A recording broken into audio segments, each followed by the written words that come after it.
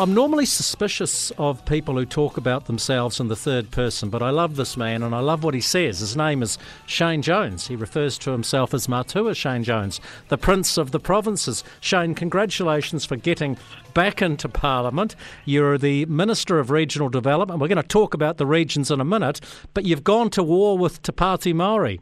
Look, thank you for those congratulatory remarks. For 3 years, my rallies in the Māori Party have been given a cultural free pass. They've been able to deploy and weaponise language in extreme contexts, dismissing New Zealand First as a genocide party, telling us that we're responsible for terrorism and colonial suffering, all sorts of words that are inversely related to the role that a parliamentarian should assume. So they've met their match.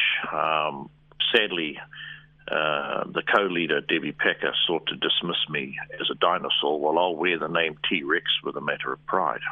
It was a bit of a circus, the swearing-in ceremony yesterday. Let's be honest about it. Yeah, I mean, we worked really hard to get back to Parliament. It cost a lot of money. Winston and I had been banished for 3 years.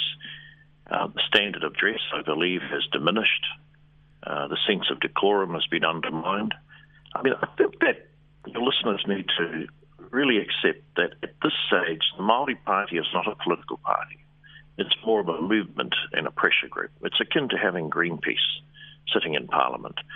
And much of what they do is designed to destabilise or, quite frankly, erode the foundations of Parliament, which are traceable back to the extent that Kiwis are remotely interested in this. They're capable of being traced back to the south between King John and the Earls and the Lords, and that evidenced itself in the Magna Carta, and then comes to King Charles I, Bill of Rights in 1688, and obviously over time that legacy came to New Zealand. We had the Constitution Act, we had the Treaty of Waitangi. So Winston and I regard these things as incredibly important features of what it means to enjoy the privilege. Well, we do know one thing we do know about Winston Peters is he's an immaculate dresser, he's a stickler for manners, and he's a stickler for etiquette. Does it annoy you? Does it annoy him? I mean, should Raweri and Debbie and goodness knows who else be wearing hats in Parliament, for instance? Is this just a free pass? Well, I've said for the last 3 years they've enjoyed a cultural free pass. We've got a lot of confidence in Jerry Brownlee. He's a robust South Islander, and I'm hoping that he'll assemble the leaders of the parties together. And look, the Green Party aren't that much better. They all rocked up wearing shawls, I guess signifying their solidarity with the Palestinians in Gaza. New Zealand has to have a far more mature view than that.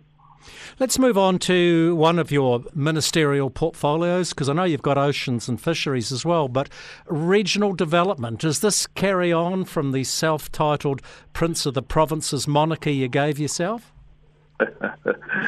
Well, the regions still are in crying need of attention, and nowhere is that more evident as the regions are recovering from Gabriel in the North Island and other areas in the West Coast. They're very happy that I'm the Minister of Mining and Resources, and we're going to do as much as we can to simplify the legislative process so that more mining can happen in New Zealand.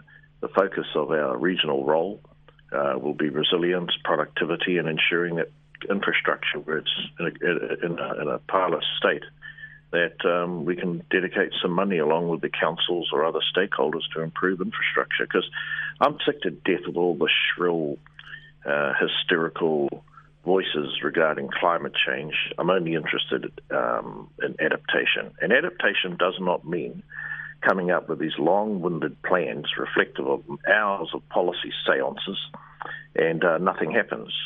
Adaptation is about fixing that bridge, fixing that bit of the road, stabilising that bank so that people in 3 years' time in rural New Zealand can see, right, we do feel a bit more resilient, and the money went into boosting the durability of our infrastructure. That's far more useful than yet another lecture about killing cows, shrinking the size of the farming footprint, and preventing industry from expanding. I'm a pro-industry, pro-economics politician.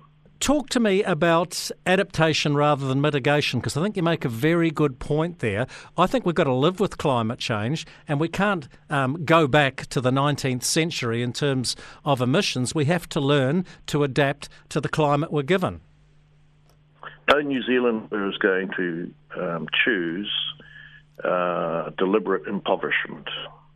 New Zealanders want an expanding economy that leaves revenue for the state to use for health, education, and other essential services. That will not happen for as long as we fall victim to these zealots who are promoting zero growth and a retreat of the economy and from certain areas. I trust the infinite capacity, imagination, and talent of human beings to cope with volatile weather. There will not be one word come out of my mouth as a Minister of Fisheries, Mining/Resources, or any other portfolio that joins this chorus of negativity, anti-growth, and undermining the sense of security of Kiwis. We must adapt to the weather. You can't tell me, you can't find a New Zealander who can tell me what's the weather going to do in 33 days down in Westport, Kaitaia, and you're telling me that they know what the weather's going to do in 100 years' time? Piff. Hey, Shane Jones, you talked about getting, in inverted commas, the neffs off the couch. What are you going to do to reward the workers of this country? Well, as you know, next year the government will be delivering tax relief. The government's also going to be delivering a new piece of legislation to extraordinarily simplify the process of industry and infrastructure being built and getting a consent from the politicians in Wellington. Not these unelected, shadowy, self-opinionated grandees who denied Ngaitahu after spending over $2 million their marine farming permit off the coast of Stewart Island, an area where no one ever goes. Now, we're going to change the system, and that'll give more confidence to investors who will then create the enterprises with highly skilled New Zealanders as their employees. Final question for you, a final comment from me about you. You entered Parliament, correct me if I'm wrong, once again as a list MP in 2005 for Labour. I can't imagine, you're a polar opposite politically to Labour, but Labour in 2005 under Helen Clark and Michael Cullen was a different beast. Yeah, I first engaged with the Labour Party back in the days of Korowete, Roger Douglas, David Longy. I was a young lad, I was in my late 20s. I was working for a period of time for Geoffrey Palmer, and then I was fortunate to secure a scholarship, and I went with my family to live in the United States of America and studied at Harvard. And when I came back, that's pretty much when I parted company with the civil service. But I've always been interested in the nexus of political economy, and those politicians of that Labour generation are quite different in the sense they are not consumed, they are not addled, and they are not drunk with the Kool-Aid associated with wokeism, gender identity, and the broader agenda, which is to destabilise the foundations of New Zealand. And that's why Labour's in opposition. The Māori Party are political eunuchs, and the Greens are where they belong, wearing scarves in opposition. I love your war on woke. Shane Jones, Prince of the Provinces, thanks for your time as always on The Country. Kia ora. Bye-bye.